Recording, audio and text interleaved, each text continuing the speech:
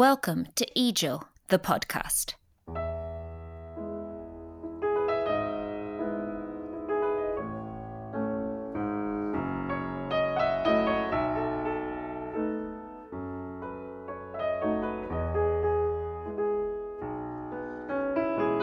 Welcome to EJIL, the podcast, a production of the European Journal of International Law. My name is Sarah Nouwen, and I'm an editor-in-chief of the journal and have the pleasure of hosting today's discussion between an author of an article in EJIL and an author of a reply to that article. Be ready for disagreement. 30 years ago, when the journal had just been founded, international law and democracy was a burgeoning topic of inquiry. One could roughly divide the scholarship into two strands. One explored whether, and if so to what extent, there is an international legal norm that requires democracy. Is democratic governance a criterion for statehood, for recognition, for participation in international organizations? Does international law require election monitoring? Is there a human right to democracy, and if so, what are the consequences? The other strand of scholarship investigated the democratic credentials of the international legal system itself. Is international law democratic? And if not, how could it be made more democratic? At the occasion of EJIL's 30th birthday, the editorial boards decided to revisit the question of international law and democracy. Around the 2020s, democracy seemed under various attacks. What is the state of scholarship on international law and democracy? The latest issue of EJIL, issue 32.1, is entirely dedicated to international law and democracy revisited, and will give you a flavor of the state of the scholarship. We open the symposium issue with one article that neatly fits in the first strand and that head-on addresses the question of what happened to international law and democracy scholarship. Dr. Akbar Rasulov authored From the Wells of Disappointment, the curious case of the international law of democracy and the politics of international legal scholarship. Akbar, senior lecturer in public international law at the University of Glasgow, is with us today. Welcome, Akbar. We also have with us Brad Roth, professor of law and political science at Wayne State University, who disagrees with some of Akbar's claims in the article and who has written a reply, published in the same issue. Brad, a warm welcome to you too.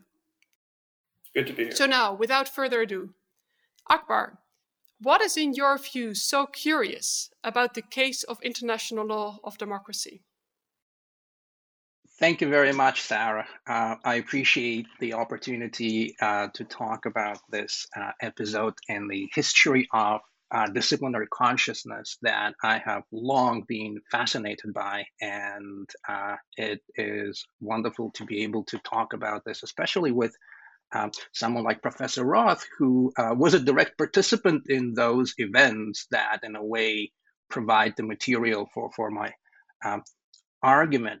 Now, the article, in essence, can be summarized more or less as follows. It is a story of the rise and fall of the concept of the international law of democracy, which was the product of a very particular narrative about law, politics, and history that first entered the common disciplinary consciousness of the international law discipline after the end of the Cold War in the early 90s, and then enjoyed a period of impressive acceptance within the broader disciplinary communities for a few years before its fate turned in a very dramatic fashion. So throughout, if we go back to the early 1990s, there is a wealth of scholarship being produced, very excitable scholarship as well in terms of its tone, in terms of its claims, and there are two sets of claims that seem to emerge simultaneously as part of a single narrative. The first claim is that a very distinct kind of rupture had taken place in the fundamental structure of the international legal system at the end of the Cold War, brought about by the fact that international law had somehow turned into a platform for the promotion of democratic values. And the second set of claims closely linked to that is, because of this rupture, it is incumbent now on international lawyers to revise everything they know about international law as a legal system, but also about international law as a discipline. And so my interest here is to trace the story of that narrative and the concept that it produced. The vision it inspired enjoyed an impressive degree of acceptance within the field, but then somehow international lawyers started to grow skeptical about it. And by the late 1990s, the early 2000s, whatever support they had given it was totally withdrawn. So the argument that I make in my article is that to understand the logic of this rise and fall, we should not look outside the disciplinary context. We should not look as sometimes we are invited to look at the march of geopolitical history or the rise and fall of empires, that the answers are much more local in that context. And by local, I mean the context of the international legal discipline as such. So the argument that I make in this article is that the reason the ILD concept sank was because it was torpedoed. It was attacked in a very interesting fashion by a group of scholars whom I provisionally call here the anti-ILD camp.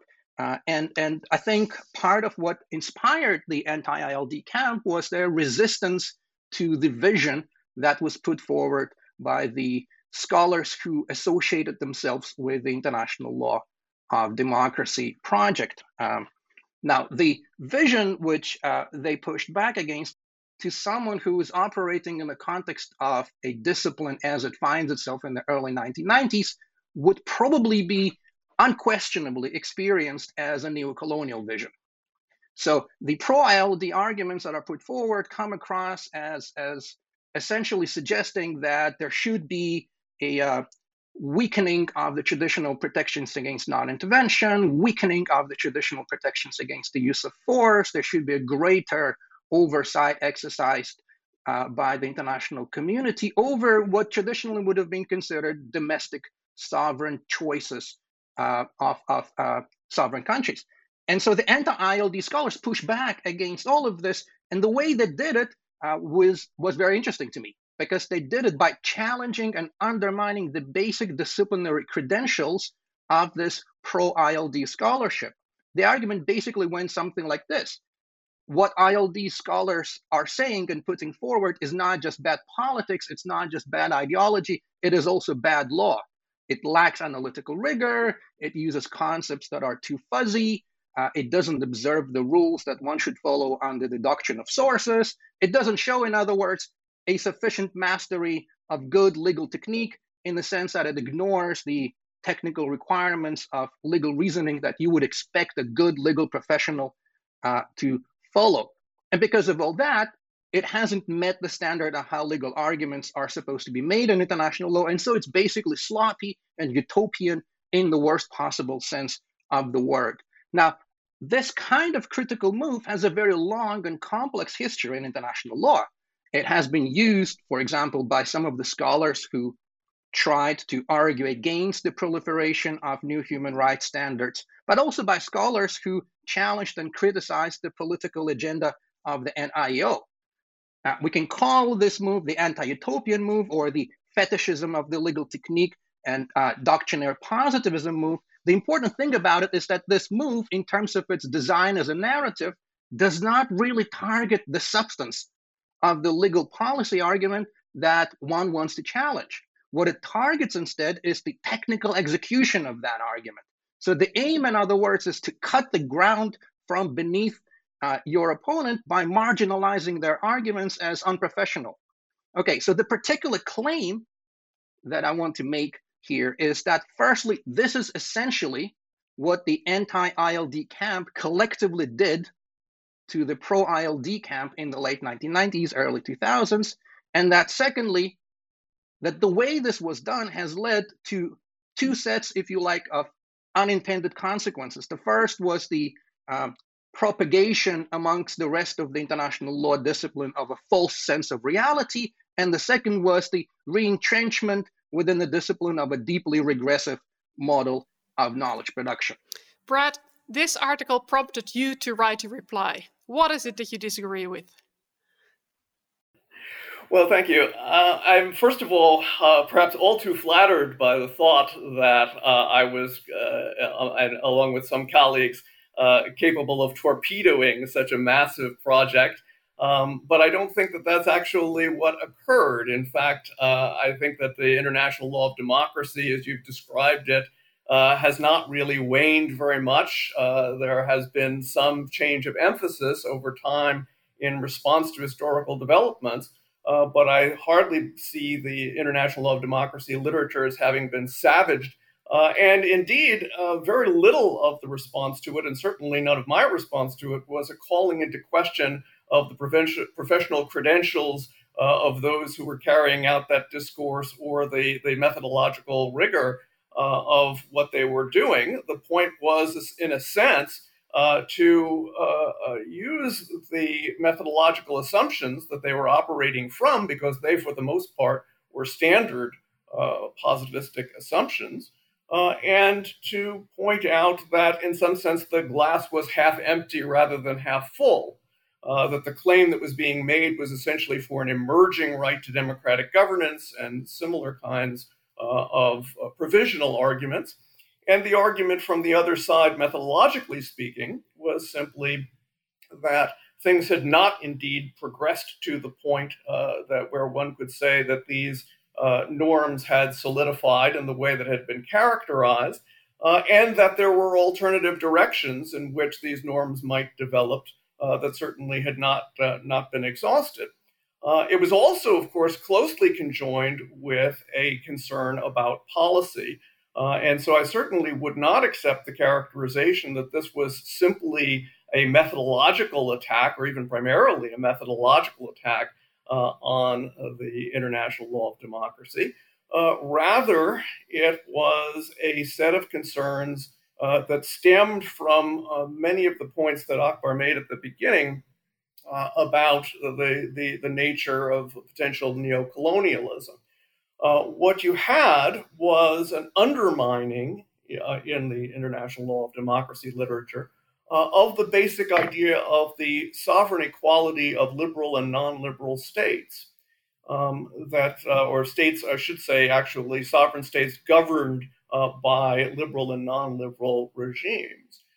And so it was here that one had to look to the nature of the critique. It is true, of course, in the wake of the end of the Cold War, that there was much greater emphasis in the international law literature on the idea of democracy in the abstract, and on the idea, essentially, that states were the manifestations of the self-determination of the territorial populations that they encompassed. The question then was, what was the relationship between that basic idea, which undergirded many of the developments of international law subsequent to 1990? What was the relationship between that idea and specific norms of liberal democratic political forms, which could determine winners and losers in local political contests? And the question was whether those normative developments in the international system were sufficient to justify claims with respect to the fundamental question of what apparatus had legal standing to assert rights, incur obligations, confer immunities, and so on behalf of the sovereign entity. This is a very fundamental question in international law. And insofar as a law of governmental illegitimacy could be said to come into force, which would displace existing governments and allow external actors to deem as the appropriate bearers of this standing on behalf of the sovereign state other kinds of apparatuses sponsored by those foreign states in the name of democracy, then you had an enormous capacity for the international law of democracy to become transmogrified into a kind of neocolonialism. And so this was the sort of concern that undergirded certainly my work on this topic, and I think the work of many other critics of the international law of democracy. Okay, so we here can identify a few bones of contention. I think one is, what was the primary focus? Was it a matter of changing the form of international law, or was it really mostly about a substantive policy issue or a political issue, namely that of democracy versus sovereign equality? The second point that clearly comes up is the relationship with neocolonialism. So who is the neocolonialist here?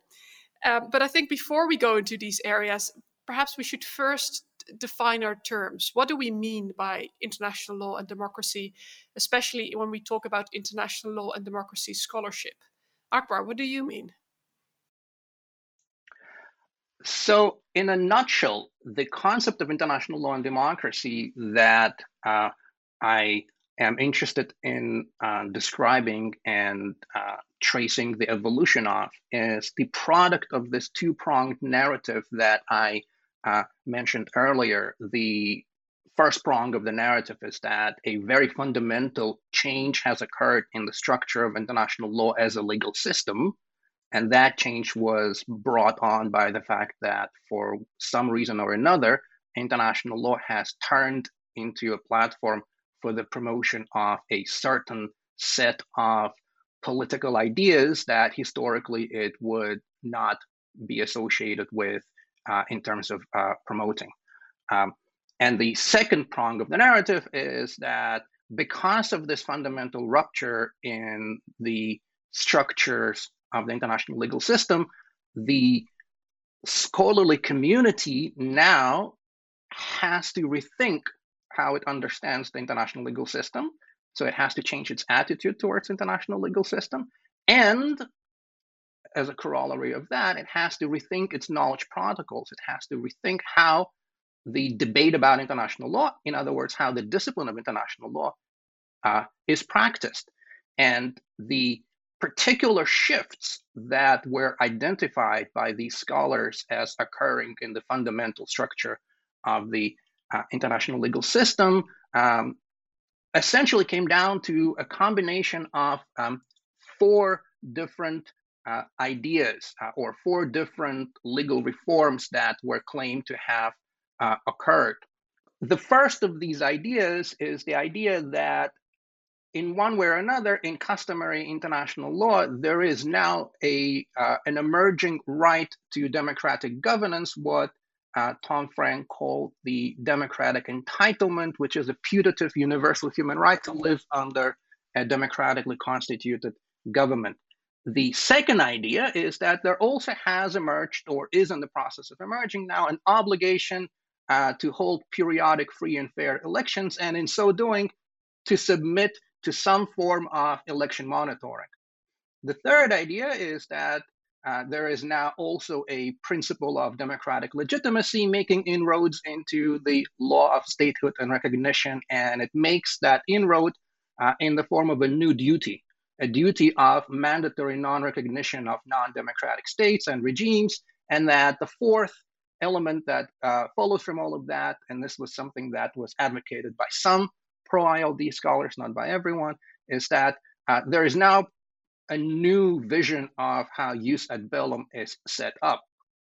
Alongside the traditional exceptions to Article 2.4 regime, there may now be emerging a putative right to use limited force and intervene in the domestic affairs of other states with a view to strengthening and promoting therein the workings of democratic governance. Okay, so just for the clarity of the rest of the discussion, Brad, when we are talking about ILD, are you adopting the same definition or do you have a different understanding of international law and democracy? Well, I certainly have a related understanding of it. I think perhaps the biggest difference is how I would characterize what is going on, because I think Akbar somehow understands the ILD as a kind of counter-hegemonic vision, when in fact I would argue it was really just the contrary. That largely what it was the reunification of the left and right wings of liberal internationalism, what Anthony Lake, the national security advisor to Bill Clinton, once referred to as the neo-Wilsonian synthesis, that could basically bring back together what had been split asunder by the Cold War and by particularly the Vietnam War in the United States and also elsewhere in the West.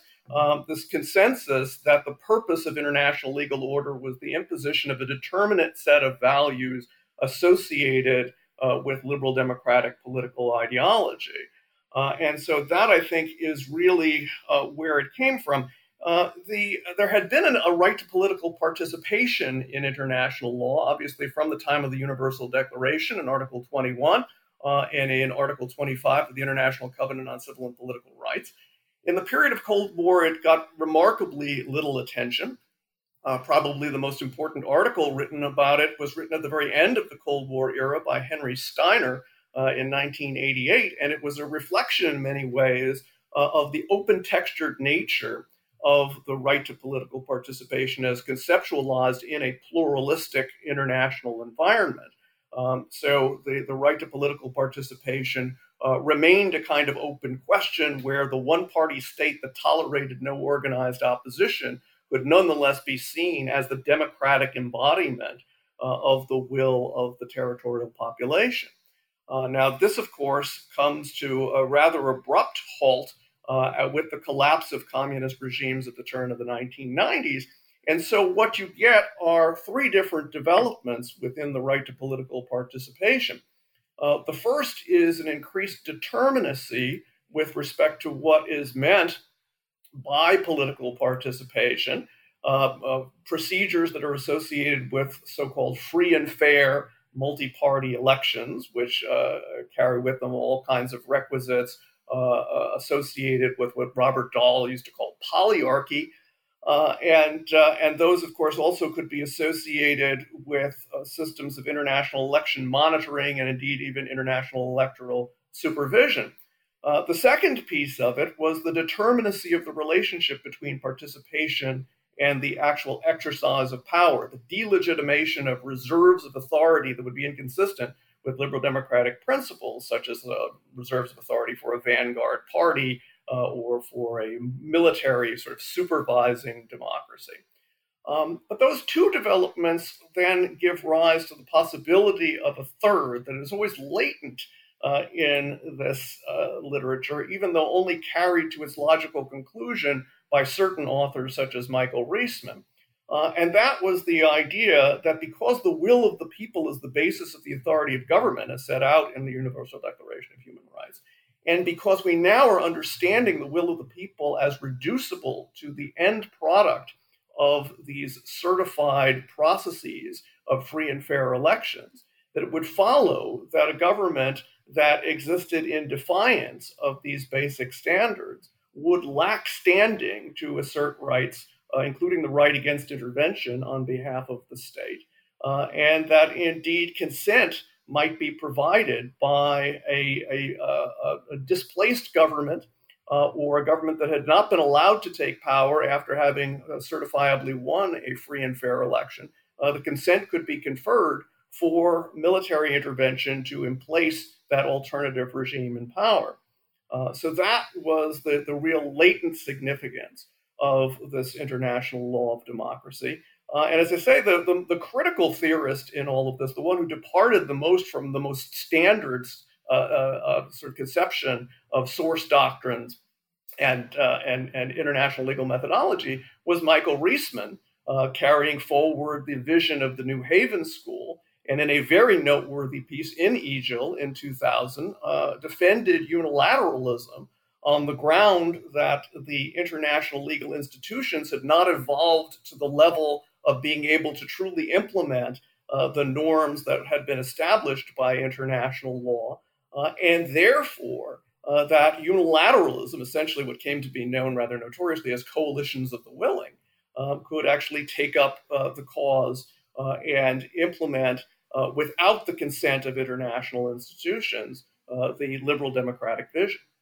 Well, this point, I think, brings us very close to one area of contention, and it's the relationship between ILD scholarship, or actually anti-ILD scholarship, and neocolonialism. So, Brad, can you explain what was the concern of anti-ILD scholarship and neocolonialism?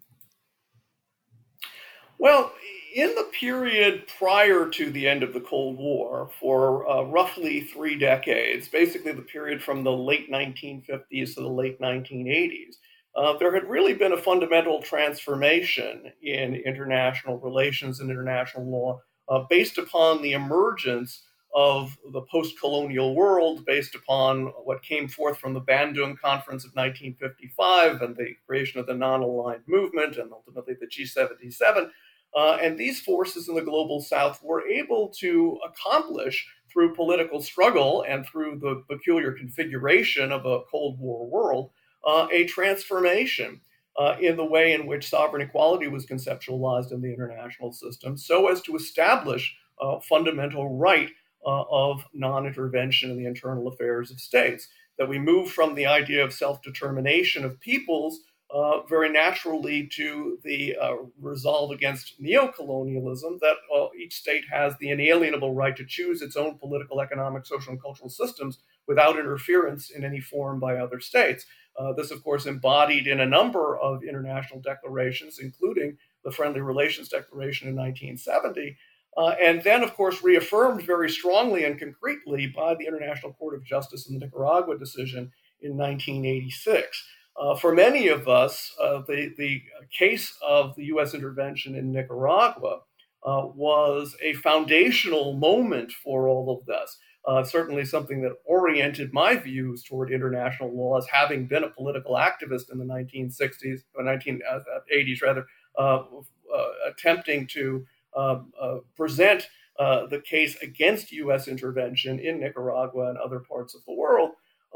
This was a resounding affirmation that international law was a barrier to this kind of projection of great power exertions upon weak states and the effort to determine winners and losers in local political contests.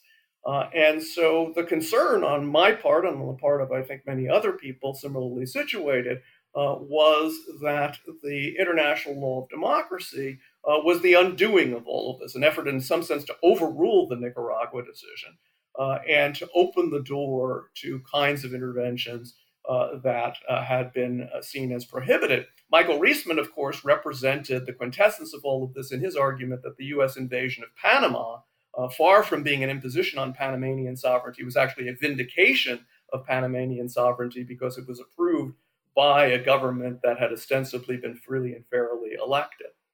I'm very thankful for Professor Roth's explanation of the framework and the context of which he is approaching this debate, because it helps, to my mind, to clarify a fundamental disjuncture between our conversations. I don't think we're talking about the same thing.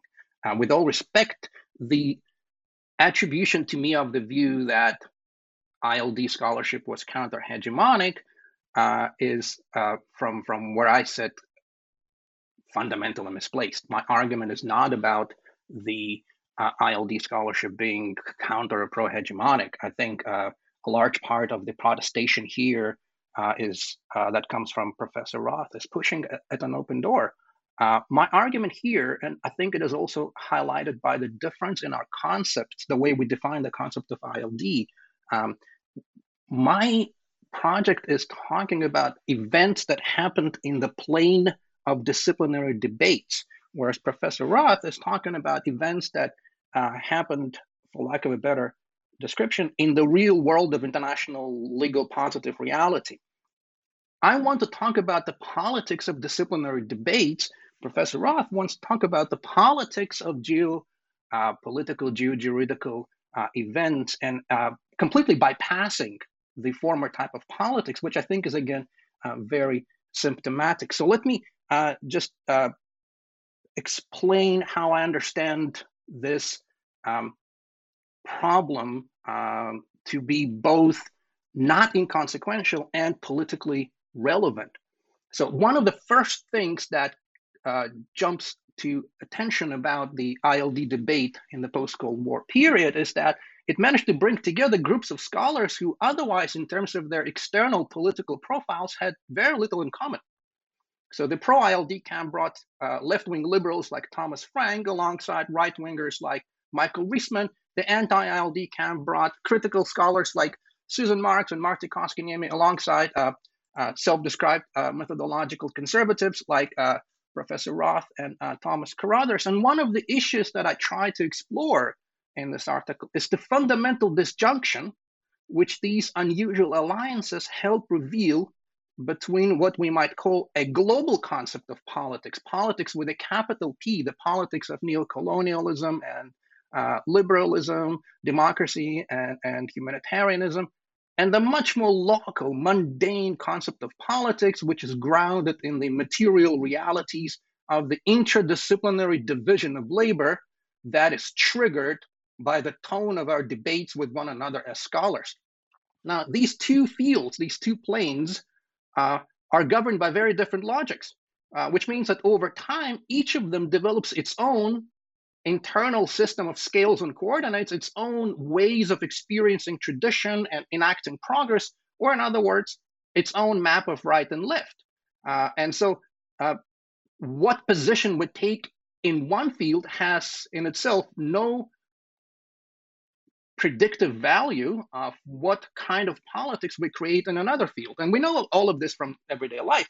Being a fiscal conservative does not preclude somebody from being a social liberal, or preaching the message of charity does not preclude somebody from also being a workplace bully. So a large part of what seemed to motivate anti-ILD scholars was their concern about the potential neo-colonial implications of some of the arguments that were put forward by pro-ILD scholars. But in deciding how to counter these arguments, I argue, they enacted a discursive strategy that produced consequences in the internal socio-cultural space of the discipline of international law, and these consequences were deeply reactionary and regressive. By attacking pro-ILD arguments from the perspective of relatively doctrinaire formalist positivism, from the perspective of technical legal proficiency and good professionalism, ILD scholars succeeded, potentially, in weakening the basic disciplinary credibility of the original ILD narrative. But one of the unintended sets of consequences that came from that was that they entrenched within the socio-cultural space of the discipline a decidedly reactionary, regressive knowledge culture. And the central theme here is that, how can I put it? How we engage with and criticize other scholars' writings projects an argument that is not only a vision of what the discipline as a whole should consider as good legal scholarship, it is also an argument for a very specific division of labor and distribution of roles within the discipline's invisible college and the associated power structures. And looking at it in this context, it seems to me that there were two things about the anti-ILD argument that deserve of attention. The first is that the ideal model of how we should be doing international legal scholarship that was implied by the anti-ILD discourse had significant distributional consequences for the political economy of the discipline as a system of knowledge production. And the second thing is that it is not at all self-evident that this was actually the best model, or that it was a good thing for the discipline to re-entrench and recommit itself to. There was no reason, for instance, why anti-ILD scholars had to adopt this particular set of tropes, this particular rhetorical ideological setup that they did.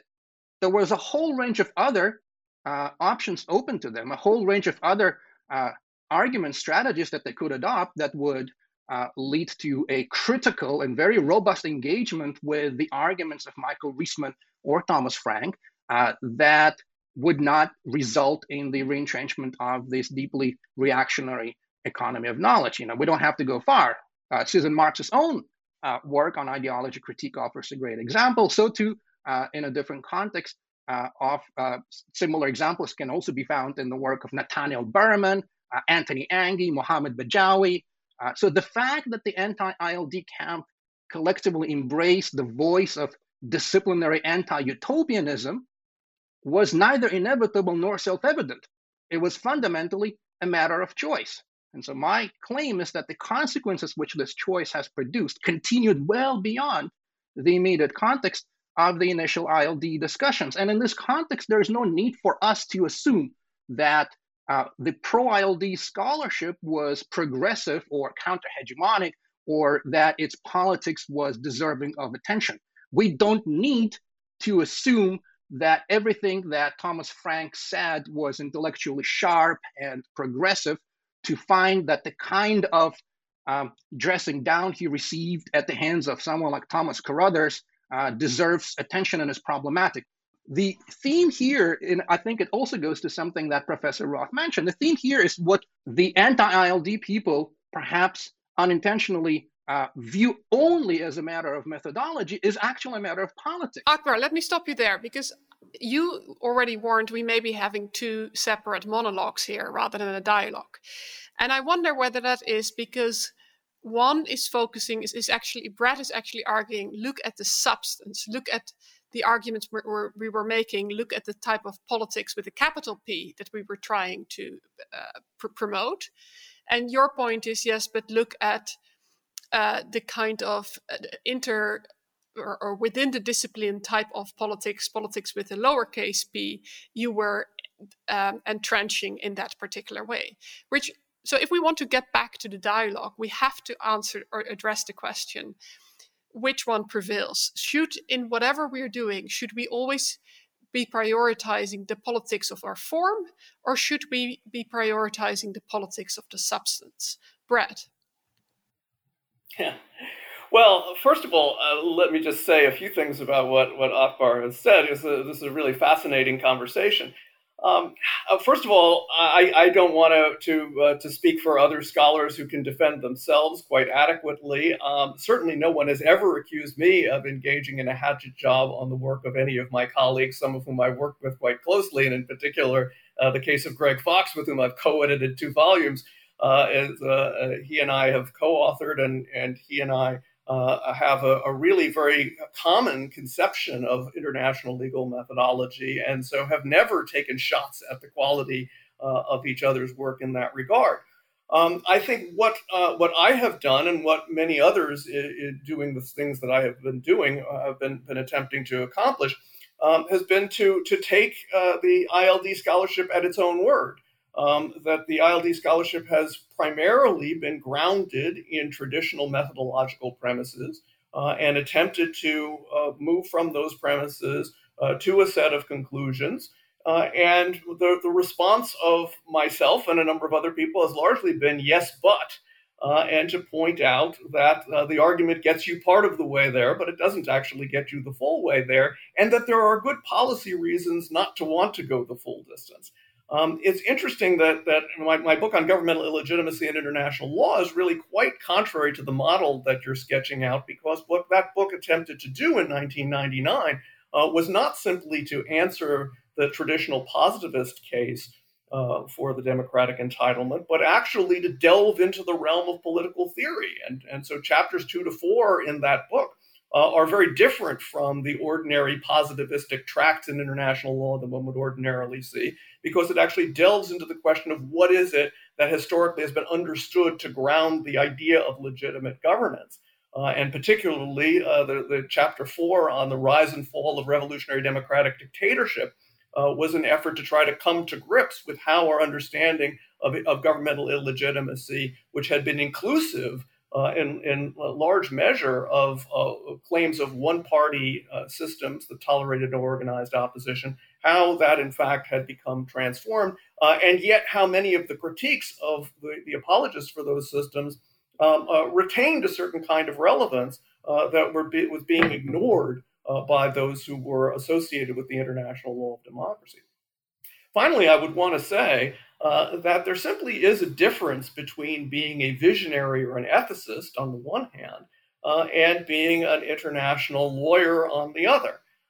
That what one is trying to do in having an impact through international law is to reach toward the standards that have been established in the international system that efficacious actors in that system acknowledge to be binding, and that those kinds of constraints that can have actual effects on policies in the international system are the norms that we're attempting to address. That is in no way exclusionary of some other approach to international order, which might be more utopian.